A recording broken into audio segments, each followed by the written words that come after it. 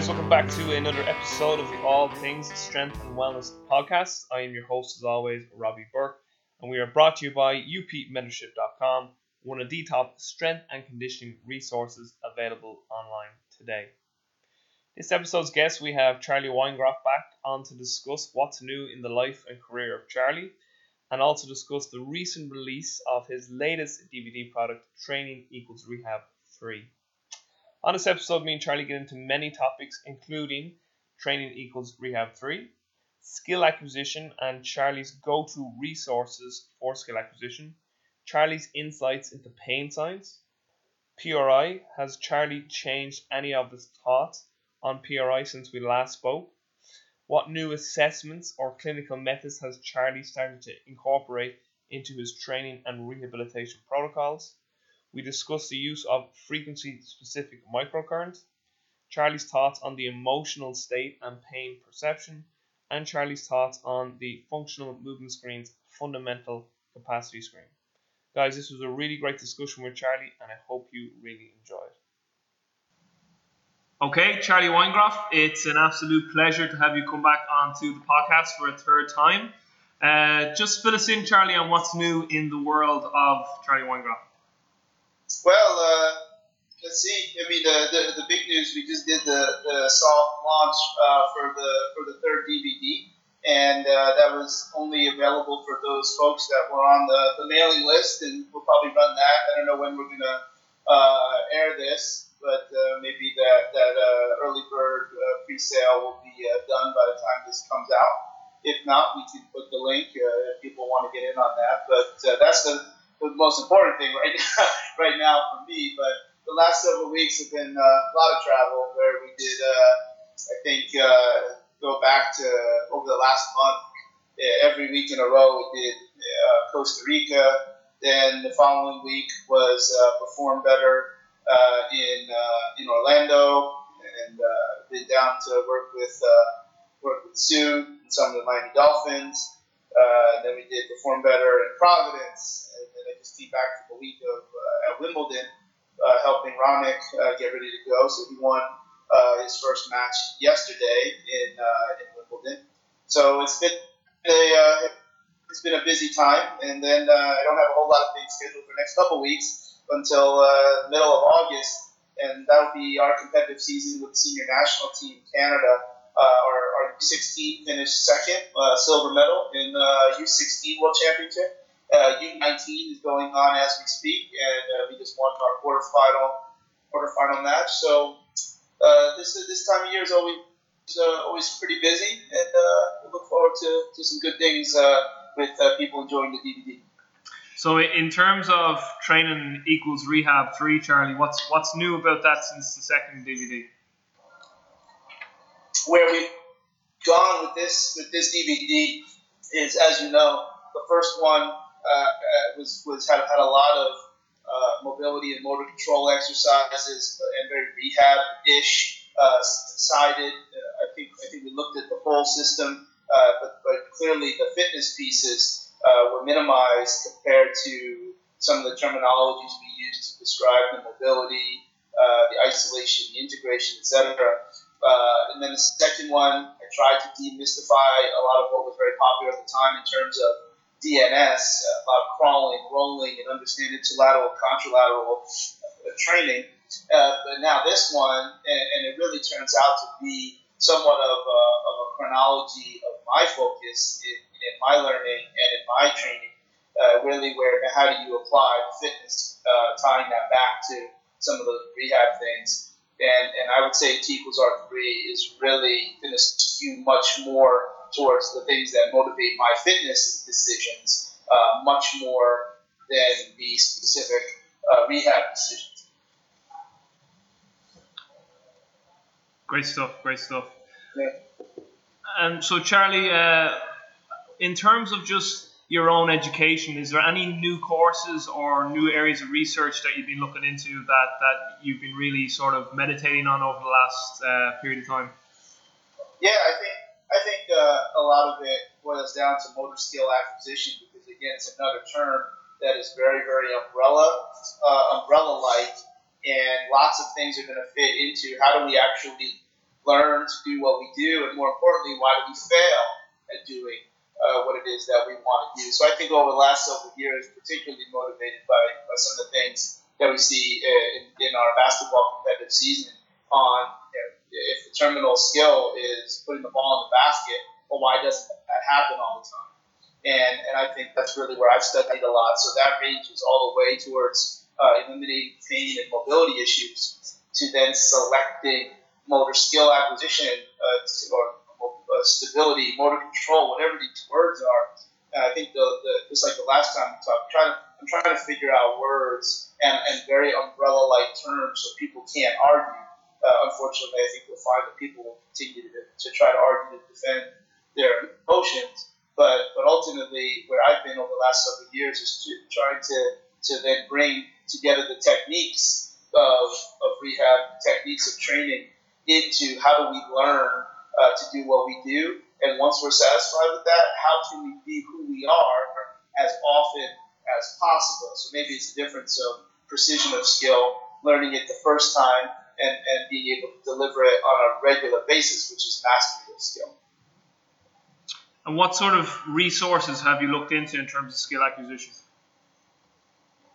Well, I think there's quite a few of the popular names that are researchers, but I think the piece that I've just been heavily motivated by to the point where I really have to credit Val Nasedekin as a mentor over the last several years since meeting him in 2011, because this is how he would use physiological markers to predict or explain or guide the training process and the performance process, going back to Bernstein, going back to some of the translations of Bernstein from a fellow named Lotash, Latash, and recently Lotash, and I think it has another text with either Zatorsky or Verkhoshansky on motor skill acquisition in explosive sports. So I think if we go back to Bernstein and then generate questions from some of the things that he wrote in the early 1900s,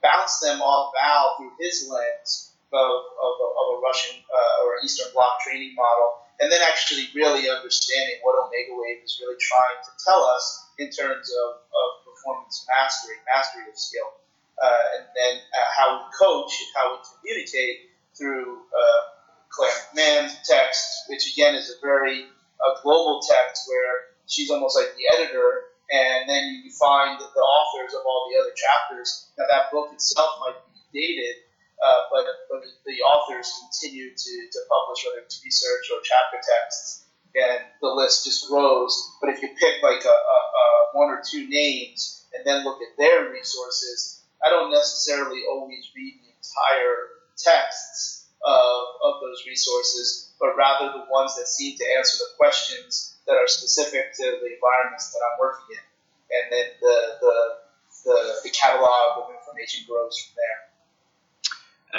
A question or an area I've been meaning to ask you about is the area of pain science, Charlie.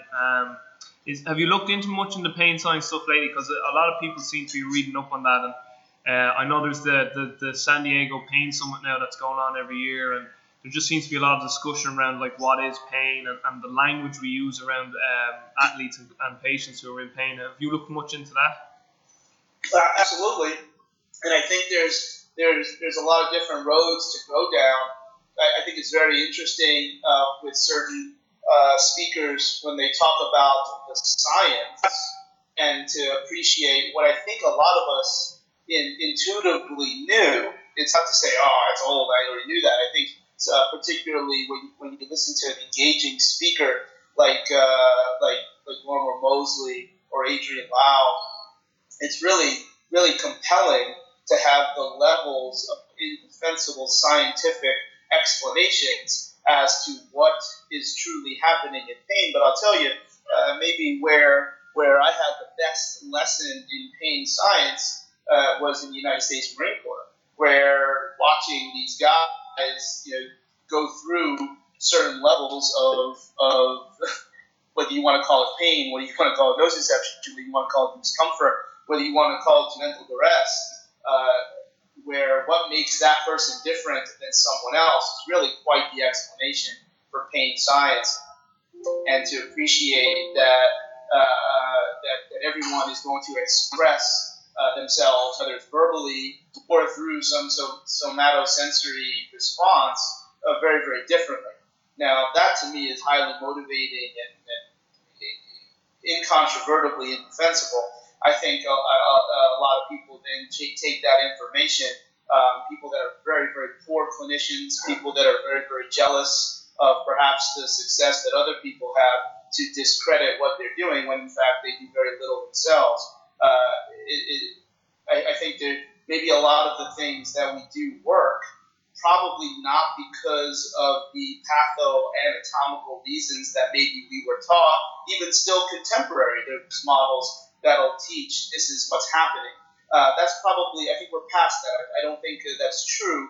That I don't know that we're putting our thumbs in certain areas and breaking adhesions, and that's what changes pain. But the fact of the matter is that when you touch someone, things such as creatine kinase are decreased. There's clearly an emotional component to physical touch that is very, very scientifically driven in terms of what people report. The fact is that different people report different things, and it should never minimize the impact and the effects of some of these very, very excellent techniques, just because they're probably not happening for the reasons we were taught. It doesn't mean you're a bad person if you do manual therapy, and it doesn't make you a bad person if you crack somebody's neck and tell them that it was a subluxation. I don't believe that. I don't think a lot of really intelligent people believe that. But what everyone would have to agree is that person's neck would probably move better when it was through, and then would really be in a great place to apply further application of mobility and motor training. So I think pain science creates this brown cloud only from some individuals. You mentioned and I only mentioned it because you mentioned it first. I attended a pre-conference at the San Diego, whatever it's called, Pain Summit, whatever it was, and it was really an atrocious experience. This fellow up there was, I tweeted at a point, and it really got a lot of positive messages, and that's not why I tweet anything for anyone's response. But I mentioned I was afraid, obviously because I wasn't seeing things through the same lens he was, but I was afraid to raise my hand to ask a question because he was making fun of other people. And it wasn't so much that I was afraid. I was like, I don't ever want somebody to think that they couldn't ask me a question for that reason. So not only was he a very poor instructor, the room was just like a bunch of flag wavers. And I was obviously sitting with some folks that probably were more like-minded. And it wasn't, you can't argue with science, but for him to be so arrogantly dismissive of other approaches that in fact were really doing the exact same things that he was doing, it was really a shame. And probably misinterpreting messages, which is fine. We all misinterpret things, but it was really a very poor, dismissive approach to clinical practice. I didn't need to fly out to San Diego and pay the freight for someone to tell me to be empathetic and sympathetic and to speak in a kind voice to people that are trusting you with their body. I thought a lot of the things that he was saying was getting people to just do that, when in fact we know that there's more poignant and more precise techniques that are going to be very, very often required. And even if they're not required, if you help someone, you shouldn't be shamed into helping someone just because your explanations or your rationales are different than someone else's. If it works, if it doesn't work, then you just try something else. But it was, I think there are some messages that are really, really helping people understand why things work and why they don't work. I don't know that those are always the same messengers that tell us, how to guide us in clinical practice. Just in terms, Charlie, of your patient care now, and since we've last spoken, is there anything now that you've incorporated into how you're going about each specific case? So whether it's through the assessment, or are you integrating more sort of certain methods that you picked up? Maybe have you integrated more FRC since you've taken that course? Is there any soft tissue techniques you're starting to incorporate more? What's kind of changed in your whole patient care over the last while since we last spoke? I'm very excited that the changes are really just adding, and I feel very, very good about the key evaluation of movement output readiness and sensory systems, where they're so broad and so open-ended that when you apply other techniques, as long as you understand the neurology and physiology, they really seem to fit. So some of the new things that I studied recently are some microcurrent applications, and FSM, which again the guys in Canada have been using for some time, and I'm like, if we're going to use this a lot, I really need to really understand this. So FSM stands for frequency specific microcurrent. Yeah. And I've seen it clearly be a very, very magical reset, and I really appreciate the way they teach it, because it's very similar to other of the best models. They're like, you use this when your evaluation tells you to use it, and also understand that it's not the whole picture. Now, there's an incredible degree of mystery to it, not because it doesn't work, and it is enormously researched in terms of, because it's a STIM machine, you can actually do legitimate double-blind studies of measuring humoral and hormonal factors, obviously pain measures, degrees of swelling that changes, aside from all the medical things that I don't really get my hands into. But how the frequencies that are supposed to equate to the resonance of certain structures, how those numbers were generated the first time. The Karen McMagan, the instructor, it's her methodology. She will even openly admit, like, we'll never know. We have no idea. I'll be honest, or maybe I'm not being honest, being flipped. The most reasonable explanation as to how these numbers came about was like an alien came to Earth, and they're way smarter than we are, so they know that different structures in the body have different resonance, which then equates to a frequency. But what we know is that it works. We know that there is a completely tangible change when using the proper resonance frequencies. So that's been the big thing that I've really been practicing. I think there's a price tag to the STIM units, and that's just the way it goes. And obviously, if the price tag gets in the way, then we pick something else to accomplish. Because again, I don't know that it does something different. I think it does what we do much, much faster. And if you could do it with manual therapy, which can then continue to accelerate some of the relaxation of peripheral soft tissues. So it's an exciting tool that I've added into when looking to either change pain or change a neural lock pattern. It would work in a very similar fashion and see some of the same systemic effects of breathing or meditation or manual therapy. Do you know what? It's actually really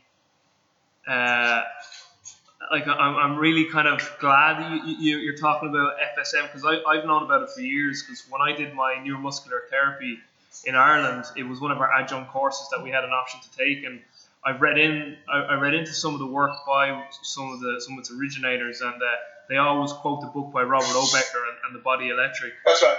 How those different bioenergetic and those magnetic fields and how they correlate to different tissues in the body, like your tendon and ligament and cartilage and muscle and all your soft tissue structures, they seem to have a different electromagnetic frequency. Yeah. And it's all to do with mitochondrial metabolism, and it basically just comes down to biophysics. So it's really, really interesting area. And I actually have a friend here in Ireland who swears by the FSM unit in terms of relieving acute pain, because he also utilizes the SFMA. So he'll use the frequency-specific microcurrent on the painful area to get inflammation under control and get the healing process going, and also facilitate the immune system, while he'll obviously then rehab the dysfunctional, non-painful patterns. Yeah. He's been doing that for a long time. It's staggering, and I understand why it's relatively under the radar because there's definitely a voodoo quality to that. And look, if it meant that I had to dismiss it like I would dismiss other things, then that's okay. And I went out and gave it a try. But it's really very. And the other thing too is that I'm not finding that it works 100% of the time. I'm probably at a point in my decision-making process of choosing the frequencies where if somebody were to say I should have a higher percentage of success, I could, and they would say it's my fault that I'm not picking the right numbers yet, then I wouldn't have a problem with that either. But the fact of the matter is that if somebody can't get past certain, whatever their thresholds are to appreciate what this is doing, then I understand that. Because there's other applications of microcurrent that are a little bit more contemporary, and the other one, given all of the challenges in using dry needling in different states in America, which is really very, very childish and unfortunate. So rather than continually or potentially, not continually, potentially jeopardizing some important things by literally breaking the law, we found that the Dolphin MPS is a microcurrent on that has a built-in ohm meter, and if you maintain pressure on one of the buttons, it'll beep, and then when the areas of decreased resistance, the beep will become louder. You switch off the ohm meter and then apply the microcurrent, and we're getting the same effects of therapeutic dry needling. And you're not using the needle, so you could really, really extend some of your electrotherapy models. So again, I think to me it's non-negotiable in terms of using DFMS or SFMA or whatever your fitness tests. Like if you think that a limiting factor to movement or output or readiness or sensory systems are related to what these microcurrent devices can do, then you backload your evaluation. So I really appreciate that these two models, the way they taught them, they weren't pushing SFMA. I might not know what it was, but they were saying this is what this can do for you. If your evaluation or your situation takes you to require this kind of result, well, now you have another tool to do that. And I really am glad. Like it's an exciting time to be able to be in that place where like the evaluation is so broadly principle based that now every technique can work. Obviously, as we talked in the past, a lot of people will do techniques that don't work, but they continue to do them. This is the same thing. If FSM doesn't work, they try something else. If Dolphin NPS doesn't work, they try something else. And then maybe the other exciting thing, every year Shaitao, who I know you studied with at length, comes to America, and to be able to spend time with him, to learn like positional release technique and muscle entry technique again according to his models is it's a soft manual therapy, and it's one that really can give us a tremendous bump when the system is via omega wave or whatever other measurement you're using, giving us indications of increased sympathetic nervous system activity. So we're going to feed it with a very soft parasympathetic technique. I think we're pretty good with our sympathetic techniques to match a parasympathetic model. We can bring the heat with knuckles and manipulation, elbows, etc. But if the body is already in that state, it doesn't typically match. And that's where some of the softer manual therapies that we know from Levitt or Shaitao, and of course others, those are the things that I've put into the toolbox recently. Yeah, it's funny you mentioned that again, the sort of therapeutic input on parasympathetic, sympathetic, because that's something I've noticed myself over the last few years. So things like ART or dry needling I've found are much more sympathetic inducers, whereas I would use a lot more Chato stuff with people who are overly sympathetic to bring them back to more parasympathetic. Yeah. So yeah, it's great to have those extra tools in the toolbox. And I recently. Go ahead.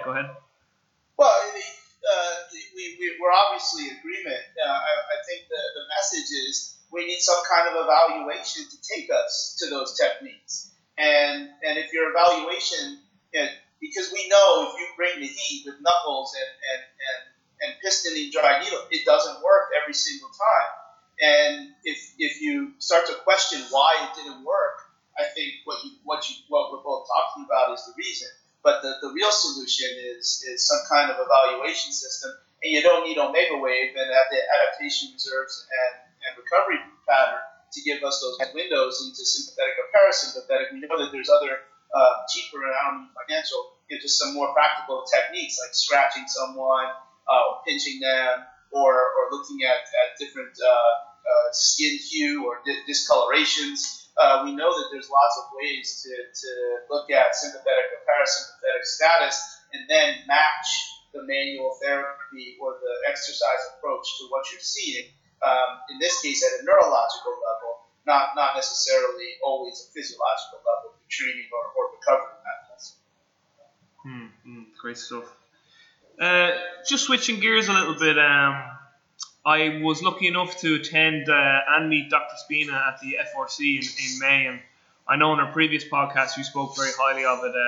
I have to say I was very impressed with the course content, and I remember you told me at the time you'll enjoy it because of the science, the amount of science background that Dr. Spina puts into it, and without question he definitely didn't leave anything to chance in terms of the scientific the scientific research to support the FRC. In terms of maybe just again for the listeners and just refresh your thoughts again on FRC, Charlie, and how you're fitted into your sort of model.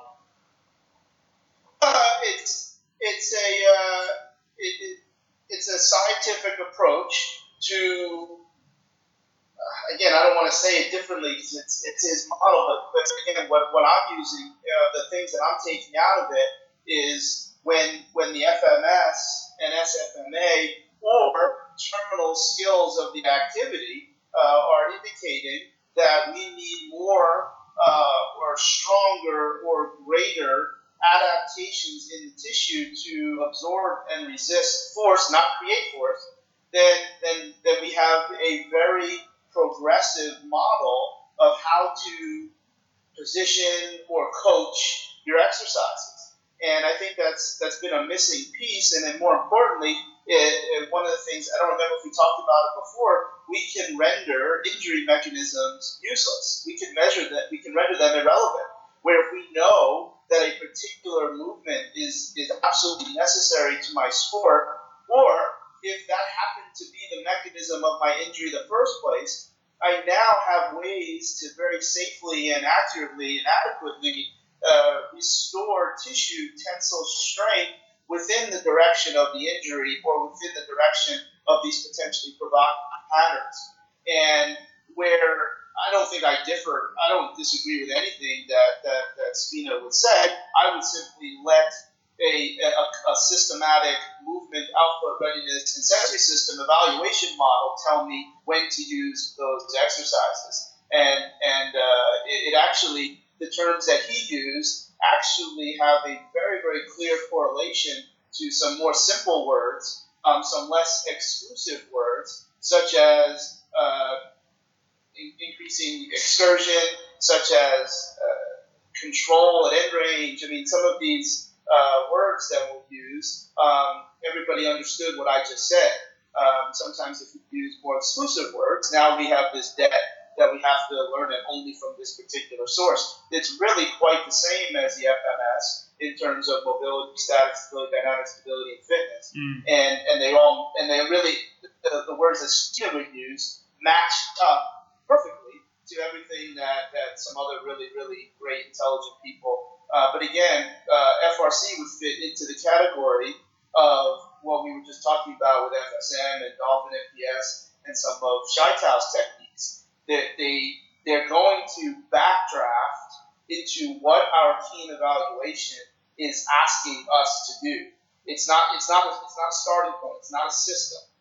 Maybe that's something I would disagree with Spina, who's a great friend, and so proud of him for the brilliant business that he's been able to generate and to support his family in ways that obviously make a lot of people very, very jealous. It's not a system because there's tons of pieces to the puzzle that are not included. It is a brilliant mini system. Again, now we get into words. A system is so you don't miss anything. A system is it. Now, if you only use these movement and tissue adaptation strategies, we're not going to learn if there are other needs, particularly in physiological categories or recovery categories, sensory system categories, and we're not going to know if those needs are at a higher or lower priority. So in my mind, the system doesn't tell us exactly what to do. It leads us to the next step. And if those next steps are tissue adaptation related, I don't know that there's any more scientific rationale to accomplishing those goals than what Spina is trying to tell us. It's absolutely brilliant. It is not complete. And again, I don't think he would disagree with what I'm saying. So it's an absolutely mandatory approach based on the scientific methods, and you can use any exercises applying strategies that he's talking about. Charlie, interested to get your thoughts on the FMS's new fundamental capacity screen. We haven't spoken about that yet personally. Yeah, I think it's useful. My first reaction was like, come on, really? And the reason I said that because I felt that it was in response to the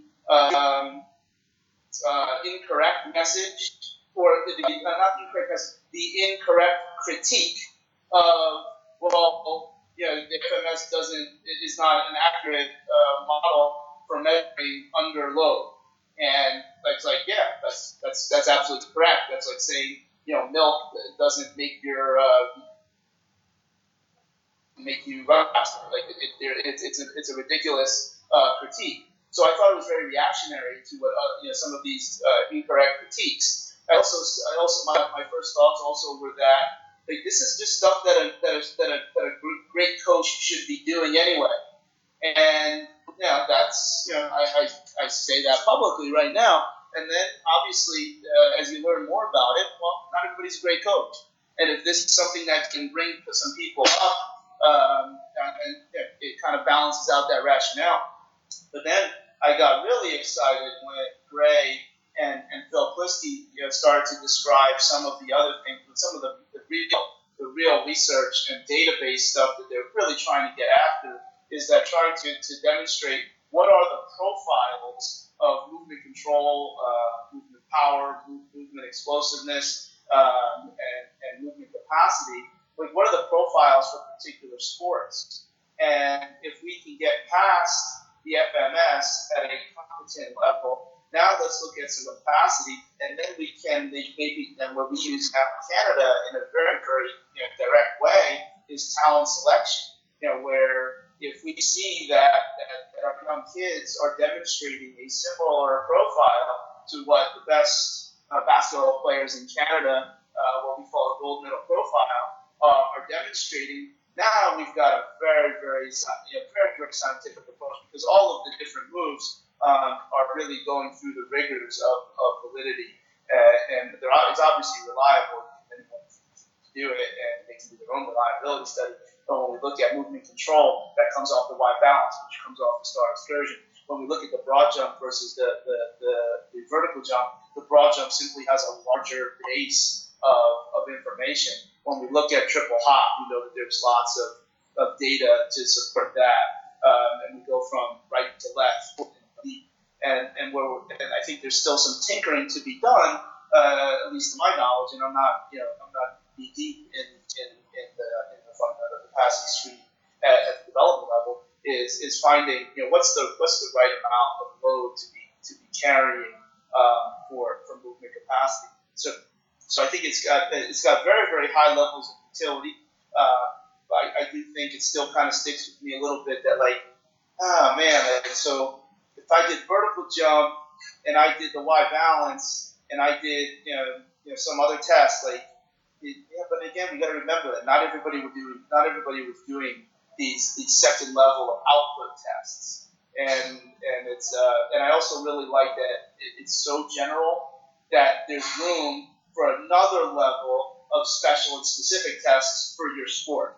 And now you have a general movement screen, you've got a general capacity screen, And then the next step is to have the sport-specific movement screen and the sport-specific capacity screens, and really filling in a lot of gaps.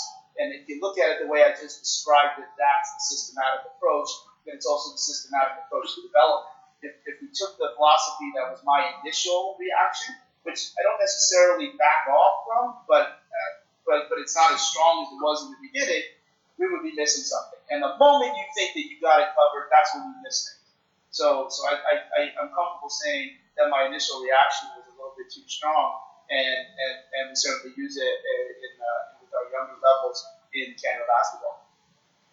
Yeah, it's funny because that was actually my initial reaction too, in terms of when they brought it out, because I was of a similar mindset that surely after a screen, like a good coach will have a very good athletic profiling process in place where they're now starting to switch from, looking at movement quality to sort of more physical capacity assessments, or, things that are more quantitative again when we're looking at things like a jump profile and maximal strength levels and energy system output or things of that nature. But yeah, kind of like you, I kind of warmed to it a little more as I learned a little more about it.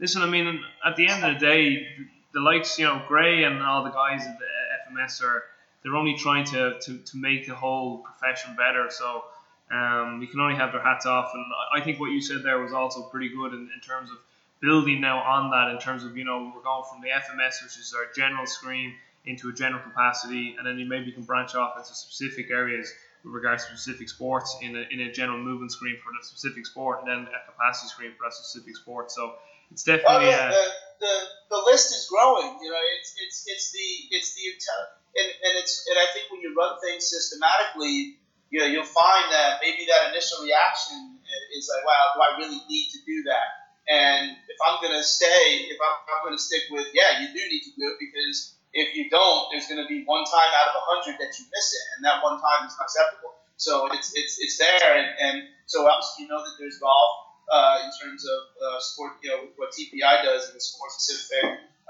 movement and fitness model, but they're not all 100% public. I've seen a lot of these. Soccer, there's baseball, there's lacrosse, there's tennis.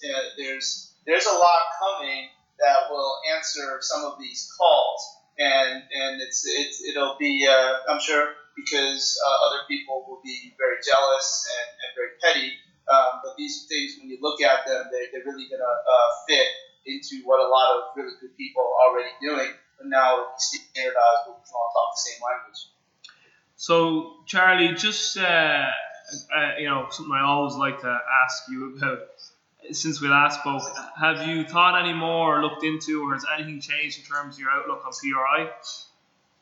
No. Just no. It's maybe I feel even stronger about it because a lot of the nasty messages that I would get from after we did that podcast, it just shows that what I was saying was absolutely true.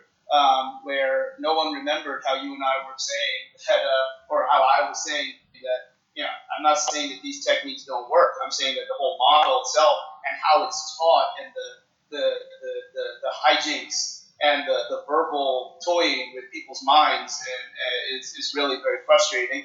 And I'll speak when spoken to. You ask the question, I give you an answer. Yeah. And it's I think it's just completely not. It's not even. I talk a lot about it on day 3 of my DVD, where this whole business of exhalation, which I think we talked about on the last podcast. You did, yeah. Go ahead. And what I begged people to do was, I have, obviously it's in the slides that everyone will get a chance to see. Go ahead, look them up. It's not like I'm making this up. But what I said was, please go ask a physiologist who doesn't even understand why you're asking these questions, because then you're going to get a real answer. Don't ask the physiologist who works in neuromuscular rehab. Ask somebody who doesn't even know why you care, and then they'll tell you things which a lot of people, do that. Like, you're trying to hyperventilate and pass out. That doesn't make any sense.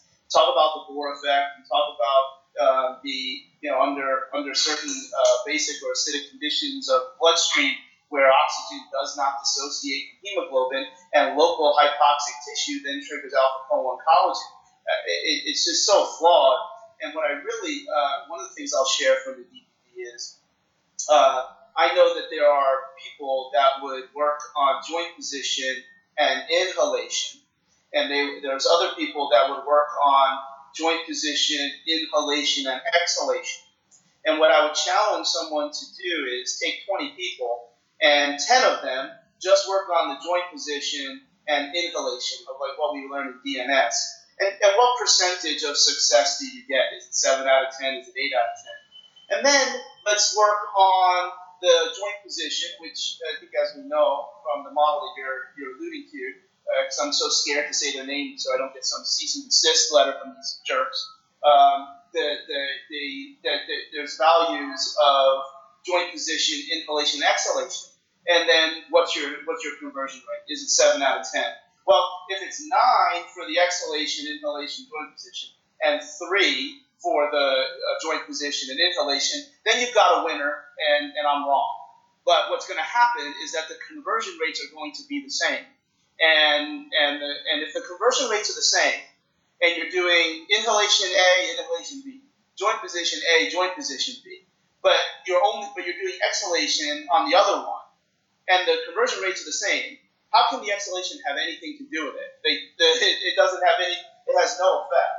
And to make that this whole thing of doing what they do is completely inconsistent with this suggestion that this is a parasympathetic tool. Like, it's not. The inhalation is the parasympathetic tool, and you don't need to do any of the exhalation. And in fact, exhalation scientifically is a sympathetic stressor. And it's we talk a lot about that on the DVD. I'll answer whatever question. I don't want anybody to dare say that I need you to buy my DVD to learn this, because again, it's me just regurgitating things because I have questions. And to answer your original question, did anything really change? You can tell the tone of my voice. No, like it's such a shame. But what was even more a shame was that people can't listen to someone else say something that like challenges their emotional dogma. That's what sucks. That's what's a shame.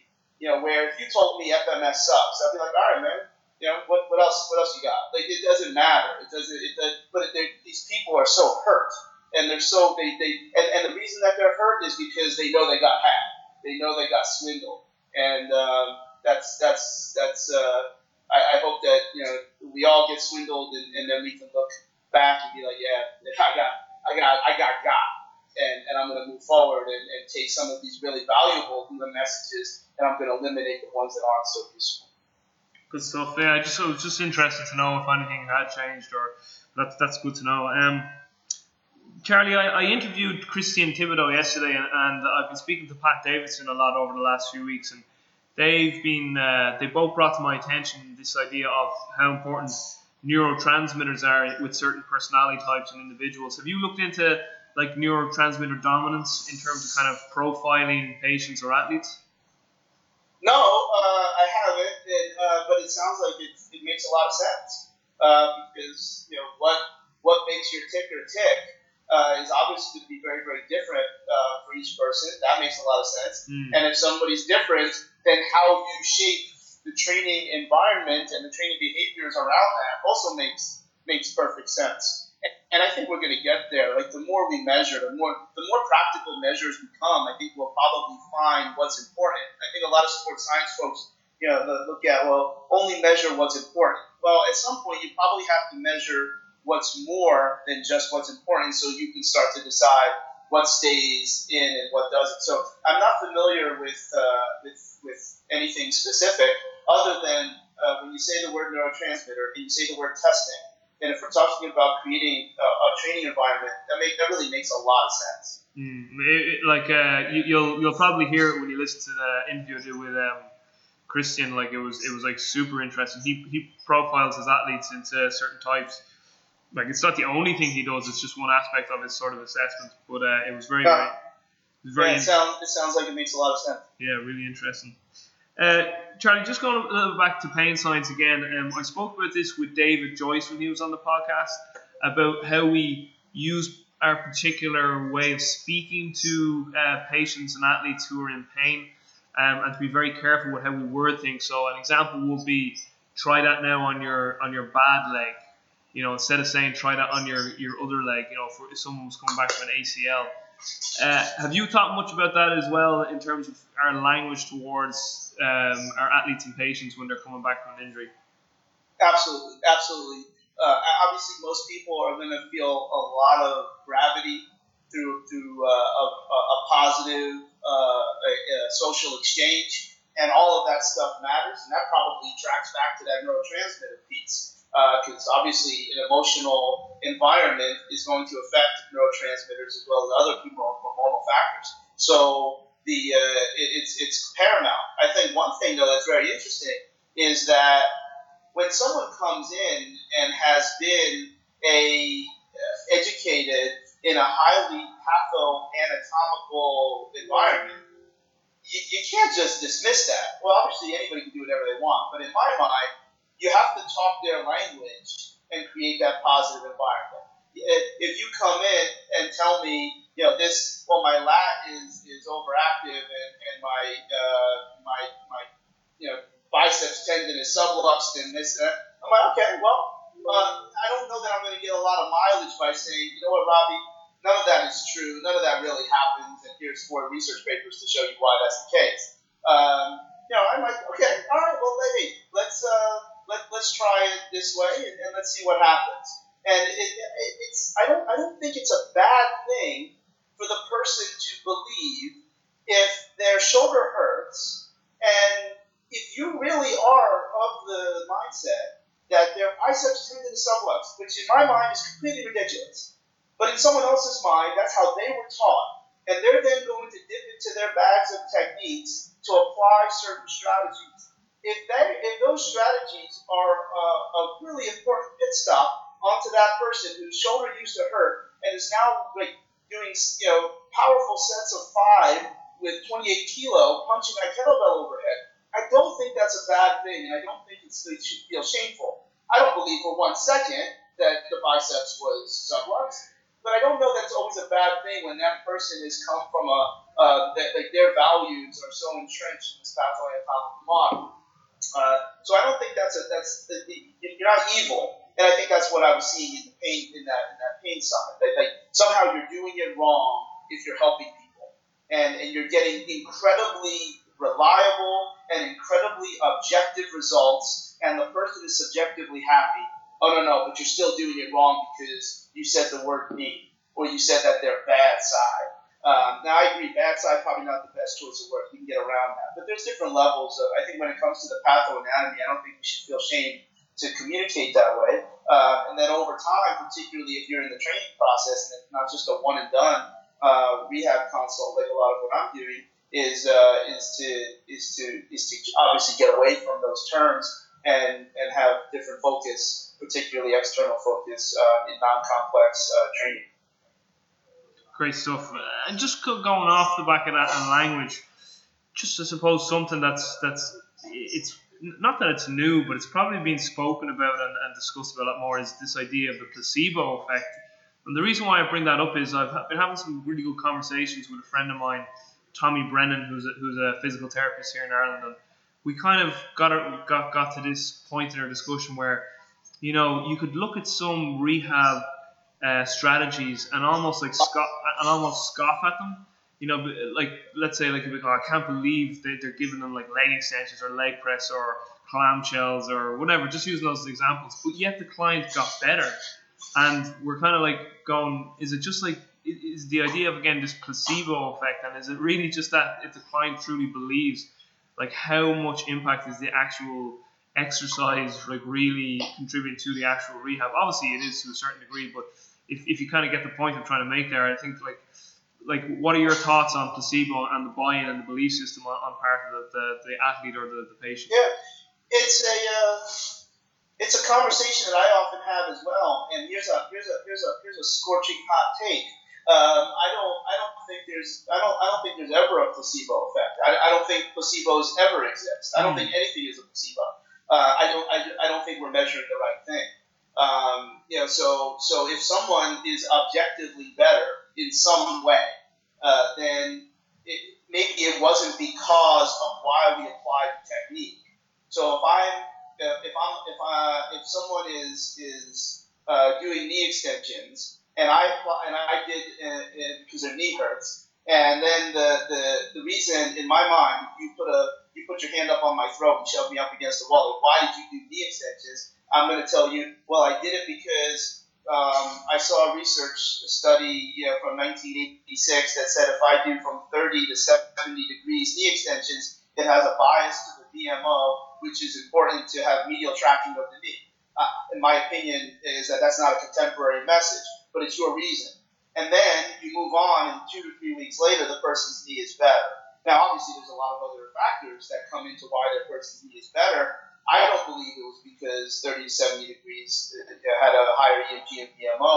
We're just not measuring the right thing. And maybe because there was really nothing wrong with their knee in the first place, maybe this active process or someone talking to them nicely, like we talked about the stuff that Joyce was talking about, or maybe there was a hot chick at the front desk where you had good coffee in the rehab clinic. All of these things, maybe that triggered serotonin, or maybe it was some kind of other hormonal or neurotransmitter that allowed you to quote unquote feel better. We just didn't measure that. And obviously a lot of those types of measurements are highly impractical. Maybe doing a useless exercise, of which I'm not saying the extension is useless, there's probably a time for it to be done, but maybe something is really just moving. And that useless exercise and that non-stimulative exercise for physiological gains was very, very useful neurologically. And we're just not measuring the right thing. Because if someone is better, they're better. Like, we know that this happened. And they can throw the heavy thing over their head and it doesn't hurt and they have good form and they're recovering. So maybe the techniques that we're using are very effective, just not for the reasons why we think they are. And I don't think if you keep going on with doing what we're doing, and this is what, put your thumb here because you're going to break the adhesion, I think that's ridiculous. But you know what? I know a lot of people that put their thumb there, and in their mind, break the adhesion, and they do that little hip thrust at the end to get that little extra pressure at the end.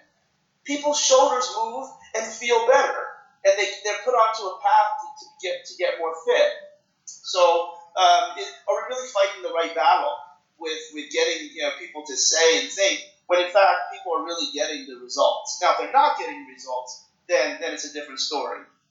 So I don't think there's no such thing as a placebo. I think people walk out of Ricky feeling better. Not for 1 second are you going to get me to tell you that anything positive is happening at a physiological level when you're doing Ricky, unless the neurological environment of having a very comfortable environment and this belief that this person is doing something for you, we're just not going to lobotomize the person and see how much serotonin uptake there was. And if you did do that, I bet you'd find that it wasn't a placebo if you said your intent. Like to get to a placebo, you probably have to attach it to the intent of the application. So we just have the intent wrong, but we're getting the result. And in today's day and age, the result is probably a lot more important than the rationale. Like going off some of the work of John Kiley, he speaks about how emotion can completely change the actual biochemical response to a certain input. So you could have the same input to the same individual, but they just could be in a different emotional state, and from that they'll have a different adaptation because of the emotional state they're in. And we also know that. No, go ahead. I'm sorry, Robbie. No, I'm sorry. We know that under different emotional states, that's the subjective entry point to create a control group and a experimental group. They have different profiles. They have different, whatever you measure, or humoral or hormonal, they're going to have different profiles. So of course, the same technique is going to work differently. I know there's tried and true studies. If you take traditional acupuncture to a Chinese person who's had this, in their upbringing that this is a technique, they're going to feel better. But if you put it on an American who thinks it's hooey, they don't feel better. When in fact, if you measure their humoral hormonal profile, the needles affected the exact same things. So the power of belief overrode the power of the physiological effect of the needles. So the physiological effect was in. Like, it did it. It did what it said it was going to do in a Western approach. But because the person thought it was a bunch of hooey, it didn't work. And that's a lot of times why I don't try reflex locomotion first on a console. Because so this person's paying big money, and I'm going to stick my finger in their ribs and just tell them to breathe, and they're not going to buy that.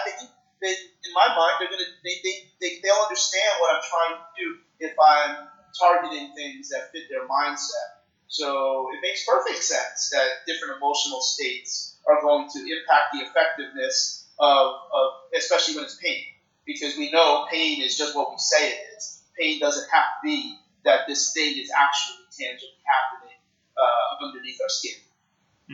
But I know you're saying you don't believe in placebo, but is that not what placebo is then, in that there is no physiological response? It's purely just coming down to the psychology of the individual. But I think we can measure humoral and hormonal factors attached to psychology.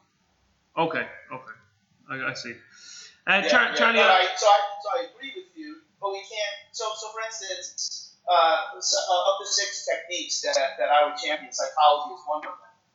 But I can measure talk therapy, or what a psychologist would call a psychology technique. I would let them call it whatever they want, but we're going to measure it through movement, output, readiness, and sensory systems. So if we have an output, and if we have, or if we look at it as an internal load of blood work, we're going to see a change. So that's how I would. If we believe that there is a different emotional state, then we should be able to measure that. Yeah, exactly. Charlie, I know we touched on TR3 at the start. Can you maybe you don't have to go into the information, but what will people get with that? I think he said it was a 3-day seminar, so obviously, like, how many hours of recording is that? Like, where was it done? Where can people find out more about it? And also, what are your hopes with the DVD? With this one? Well, the hope is very simple to kind of guide, if not craft, a mindset of things. Everything can have a role, but to have this highly systematic model of believing that, like, no one technique or no one person's skill sets is ever going to be the whole solution. It's just not possible for any one finite amount. It's always going to be stuff that you don't know how to do that's going to be able to create the solution. It just can't. It can't just be what you want it to be all the time, or if not ever. So that's the really overarching model of what I want people to get out of it. But we filmed back in November, and I just felt that it was time that another 3 years, so over a 6-year period, is when the 3 T equals R DVDs have come out. And right now, I can tell you, I have no idea if I'll ever do another one. And I probably would have said the same thing a few months after I filmed T equals R2. It's like, how could I ever possibly have enough information or feel strongly enough that I needed to change? And of course, because I don't give up, I keep searching and searching and searching, as well as searching and dismissing, so I don't have to search in the wrong directions. So that you keep, because it's all about winning. And I think if you can watch the DVD and actually sense, people always use the word passionate. I don't really care for that word too much, just because it has a meaning to me that I really don't think I'm passionate at all. But it's, and I also don't like the word intense, because then intense comes off as negative. I don't know what the word is, but I think if you watch the DVD, you'll see, like, all right, I see where this dude's coming from and why he believes the way he believes. And it's not important if other people agree or not, but maybe to get into a mindset, man, this is what I stand for, and I probably can't stand for anything until I've made a ton of mistakes. I think one of the things we'll start to see in the advent of the last 7, 8, maybe even 10 years, where the internet has been what it is, everybody should have a voice. Everybody should be able to have their website. Everybody should have their own podcast. I just don't think that people that have 2, 3, 5 years experience, we should be listening to what they're saying like they're walking on water. They haven't been around long enough to make mistakes to actually believe what they're saying. They're just repeating what someone else said. And what we always want to do, we always want to be better than the people that came before us. And in a very positive way, honor what they have taught, and then take, even if it's just technology, to take that technology to other messages. That's really what I want. That's really what I want people to get out of it. And of course, we talk about specific things like we talked about a few minutes ago about how about being your own scientist. Like if someone's saying something to you that is really charging you, so really shaking you up, like wait a minute, I didn't know. This is different than everything I've ever been told. Like, stop, hit pause. Like, it's like the Matrix. Like, you're the only one moving, and everything around you is paused. Like, why is this person telling me this? Like, is this person really trying to harm me? Is this person really trying to punch me in the stomach and walk away laughing? No, that person's not trying to do that. That person's trying to help you. And in fact, you are lucky. You are so lucky that you had such a staunch emotional connection, and somebody actually had the balls to tell you you were full of shit. And to actually start to be your own scientist. And take 10 people and do your old stuff. And take 10 people and do this new stuff. And then you'll start to see that the message really did hold a lot of water. Be your own scientist. Try these things. Yeah, and I'm not saying like stick your finger in somebody's ear and see if that changes anything. I'm talking about like how do you really fill in some of these gaps of there's models that have very, very positive things, that are useful things, and a lot of things that are just straight hijinks because of the internet to create a following. So people put hashtag and they're part of the community. There is no community. Like these are commercial models of people that are trying to make money to so that you keep learning from them and only them. And they should not. There's nothing wrong with that. There's something wrong with that person falling for it, where they can't go to that course and see through the nonsense. So I feel really good about the DVD that I'm showing you like why I think that. And if you don't agree, then that's okay. But before you do that, maybe try to see. Like I'm trying to give you something that's useful. And the specific focus is really more towards fitness pieces to the puzzle, where not that it's not that I haven't learned. We talk about FSM, we talk about dolphin, we talk about Chi-Tao. Those are all very left-sided rehab techniques. It's not that I'm not going after those. To me, they're not. I don't think everyone should be messing with those things, because if you don't know what pain is. We even talk about that to a degree on day one. That pain can be neuromuscular. We want it to be neuromuscular. That's where exercise and nervous system control and putting a band around your knee actually does something. But other pain can be orthopedic, and sometimes it's medical. And taking a neuromuscular technique to a medical problem, that's a ticking time bomb. And these trainers that they try these techniques for people that are in pain, I think is very reprehensible. So again, that's the systematic approach. Where how do you know that person doesn't have an orthopedic problem, and you're just trying stuff, and then you make them worse. Then what are you going to do? So that's why I really shied away from the manual therapy types of things. I'll do them live, but I don't want to put them on DVD. It's just not the right thing in my mind to do. So now the evolution was more towards fitness, and with my role in Canada Basketball, that's really what I do, because I think we mentioned before, sometimes I'm like a number 4 medical.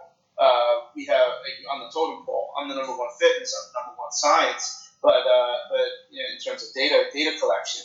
But if I need to understand why the ball doesn't go in the basket and how we can apply fitness strategies and load management strategies. And that's a lot of what this DVD is. It's putting the whole system together.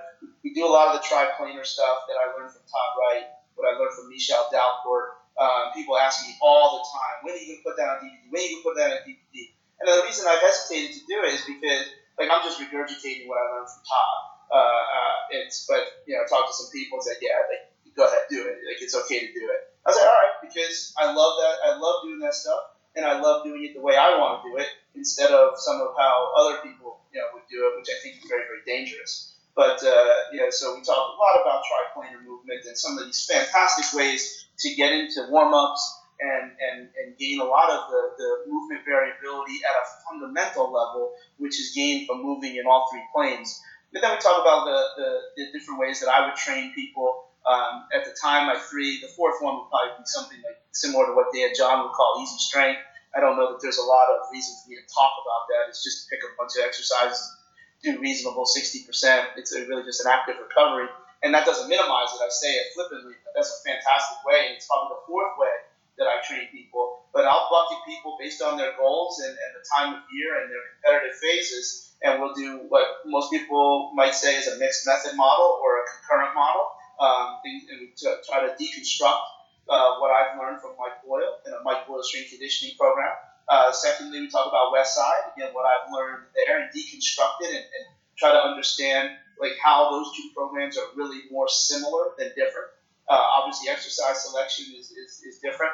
And then lastly, where I continue to grow my knowledge base is anti-glycolytic training. And the reason I think anti-glycolytic training is the answer, if I'm going to work with people in season, if they're injured and high-level athletes, then I think the evils to inconsistent performance is hypoxia and acidosis. So how can I minimize the impact of hypoxia and acidosis? We talk about a training program where we put together a Monday, Tuesday, Wednesday, Thursday, Friday weekly cycle of training anti-glycolytic, where we have very, very extended rest periods, which I'm sure, as you know, is a very Eastern Bloc approach to training, and we see that also in Westside. And to talk about the science that I learned from Pavel and from Val in terms of anti-glycolytic training, as these guys are steeped in certain models, and now they try to bring things that just bring everything together. Where some of the folks that have previewed it, and obviously I'll get it out to you as soon as we're through here. This is like nothing brings things together the way you do it, Charlie. And I'm like that's a very flattering compliment. But again, to me, it's about bringing things together because no one model or no one person can do everything. I don't know everything. I don't do everything. What I think I've been able to do now with this DVD, and you saw it a little bit in 2010, you saw it a little bit more in 2013, we're seeing to see it more now, it's the umbrella. Like I'm kind of good at the umbrella. I'm not necessarily good at the stuff that goes underneath the umbrella, but maybe my peripheral vision is a little bit bigger. Maybe I don't have the acuity that other people have when we're down in the weeds, and we do need a particular method of medical fitness, nutrition, psychology, nutrition, or load management. But I think what I'm trying to do on this DVD is pick and choose when those different models should be prioritized. And that's really what I want people to get out of this at clinical level. Charlie, just wrapping up here because I'll have to shoot off myself, but just in terms of TR3 in comparison to TR2, what's been the biggest thing you've changed? Because I know from TR2, from TR1, you felt that your message got a little bit muddled from TR1 in that like you felt like you kind of put a weapon in baby's hands with some of the SFMA stuff, and you kind of were wanted to make yourself more clarified in TR2. What has changed from TR2 to TR3? What's the biggest thing that you've kind of learned or changed your mind on? Don't argue with people. You're going to see that, Rob. You're going to see that. You know me for a long time, and I got away with a lot of things early on in my public availability, whether it's speaking or doing podcasts, and it was I really made some bad mistakes, and I look back at some of the failures that I have, and I really tried to use this DVD as not only a catharsis for me, but to prove to people that, you know what, that's the biggest difference. I still believe that there's, I'm dealing with emails every day, massage school, way to go around physical therapy or Cairo, blah, blah, blah. I think that stuff's still the case, and clearly it's not, I'm out of that. I'm not, this is all fitness, so everyone can do it. But I think what you're going to see the biggest difference is the level of message and how I'm really working very hard to get my point across. Yeah. And we can use a perfect example of when we talked a few months ago, or maybe even after we talked today. You understand my point, and people are listening to the exact same conversation. But when people have this incredible emotional connection, maybe like the ones I used to have. And I knew they were wrong, and I knew that I was making. I now know that I was making a mistake, and how I can because in some of the roles that I have no choice now, and maybe I'm getting those opportunities maybe I wasn't getting before in terms of these very very high levels of sport because of my identification of my mistakes, and that's where I just wish that I really hope that people see that difference. And of course, I'm still going to say what I say, and it's still going to be funny, and I still probably shouldn't say it all the time. But my point is that you'll see that the biggest difference is in the speaking, and I know when people see me, they maybe it's perform better, which I know may not always be the highest level of scientific message. But I'm gonna tell you what, it's a pretty damn good feeling to have 500-600 people laughing their ass off and walk out of there feeling great and knowing that there's even there might not be a dozen things that they learn, but they learn 3 or 4 and they're gonna do it. It's really an exciting thing to be able to do that, and I hope people see that from this DVD. Charlie, just wrapping up, because you're someone who's so passionate about learning.